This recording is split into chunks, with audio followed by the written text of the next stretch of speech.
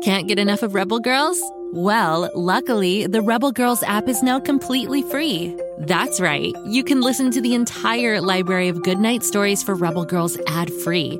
Plus, check out the app's cool features like activities, trivia, custom playlists, and more. All parent-trusted and kids-safe. Find out more at rebelgirls.com/audio and download the Rebel Girls app today. Thanks for listening. Have you heard the news? The best podcast for dinosaur fans is out and a roaring good time for all. What happens when a bolt of lightning hits a digger machine on top of a site that's full of dinosaur fossils? The digger turns into Digger Rex, of course.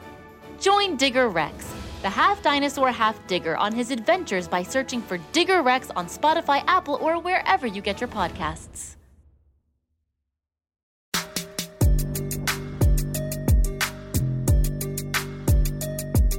Hey there, R.L. Stine Story Club members. I'm Ivy, your ghostly host and keeper of those strange and spooky tales from the hidden vault of R.L. Stine.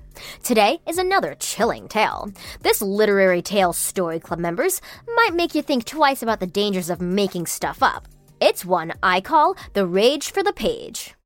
This week, Mrs. Hamada said, "I'd like you to write in your journals a little every day for a 20-minute period. Write about anything you want, what your day is like, a detailed description about how you make breakfast, maybe some song lyrics or poetry, or you can even try your hand at a story. The sky's the limit. Please just know that I'll be reading and grading your journal based on your participation and the mechanics that we've learned in English class." Oh, great, Danny Ruth thought. My life is so boring, and I'm not going to write about what I had for breakfast. Who even cares? Danny was an angry and frustrated boy, but he did have an active imagination. Maybe I'll turn the tables on Mrs. Hamada and write something she can really sink her teeth into. Danny laughed to himself, which made Mary Wilcox, sitting next to him, eye him strangely. Danny hated school, and especially hated doing any kind of homework at all, be it for English, science, or especially, mathematics. But Danny found himself actually loving this assignment once he got into it. For 20 minutes each day in school, he would lose himself in the world he created, feverishly writing down his story in the composition books that the teacher had handed out to be used as journals.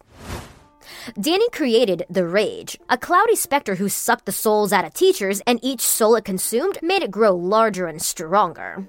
The Rage was created one day down in the science lab when Mr. Carpenter was mixing together some chemicals he shouldn't have been, during a full moon. The combination of the chemical compound fused with the light of the October full moon, the hunter's moon, had a profound effect. There was a huge explosion, knocking the teacher back.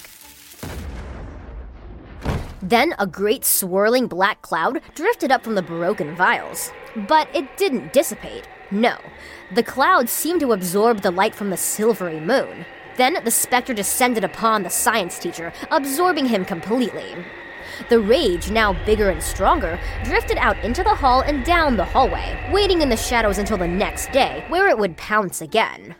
A search went out for poor Mr. Carpenter, but no one could locate him. It didn't make sense. His coat was on the hook, his car was in the parking lot. It was like he was there at school, but wasn't. In the meantime, more teachers disappeared. Mrs. Craven in mathematics, Mr. Hooper in social studies, and Mr. Cronenberg, the principal. The entire time, the malevolent cloud, the Rage, was growing bigger and stronger. It didn't eat any students. Okay, well, maybe a few bullies like Tommy Marasco and Billy Jackson, but it mostly left them alone. It craved the sour souls of teachers. For some reason, they were the sweetest. And the one it wanted to absorb most was Danny's teacher, Mrs. Hamada. It was making its way to her next.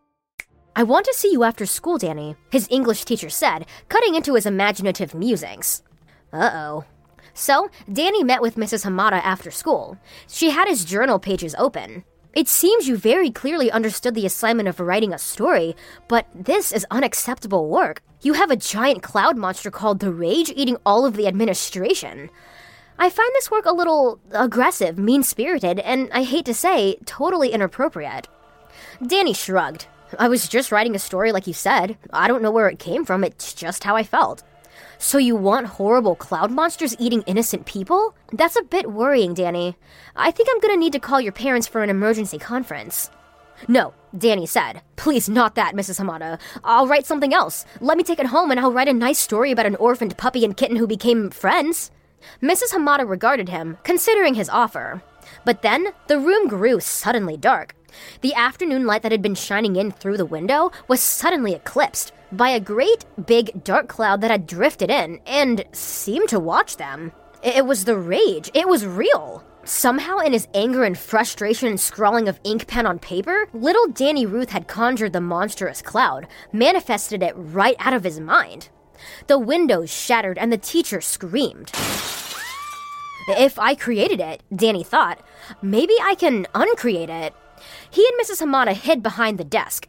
Danny grabbed the pen he was using and wrote a new ending to the rage story.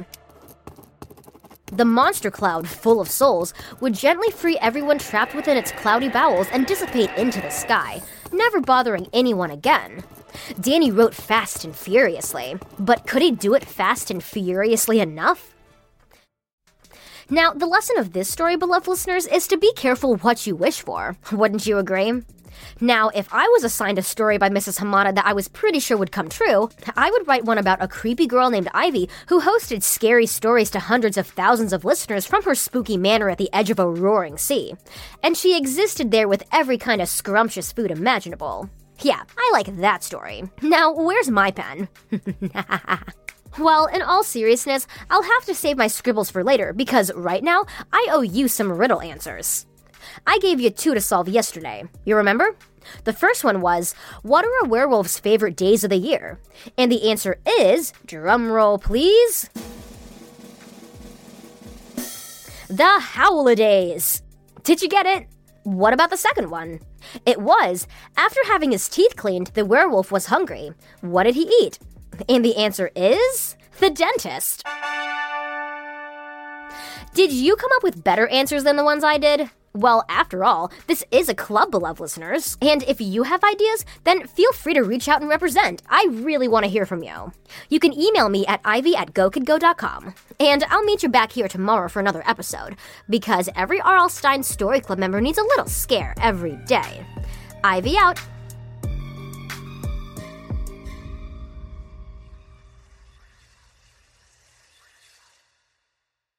Go, kid, go.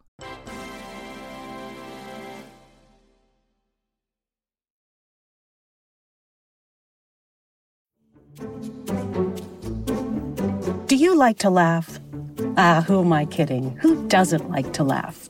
So, okay, if you love to laugh, you'll love Don't Break the Rules. It's a hilarious comedy improv podcast where the voice actors make up their lines on the spot and try to be the only actor who doesn't break the rules. These talented actors are great at coming up with silly scenes and stories when they follow the rules for the episode. And it gets even sillier when they accidentally break the rules. The stories are guided by suggestions from kids like you, and the episodes feature laughs, burps, and the occasional unicorn. So if you'd like to giggle and play along, be sure to listen to Don't Break the Rules wherever you listen to podcasts.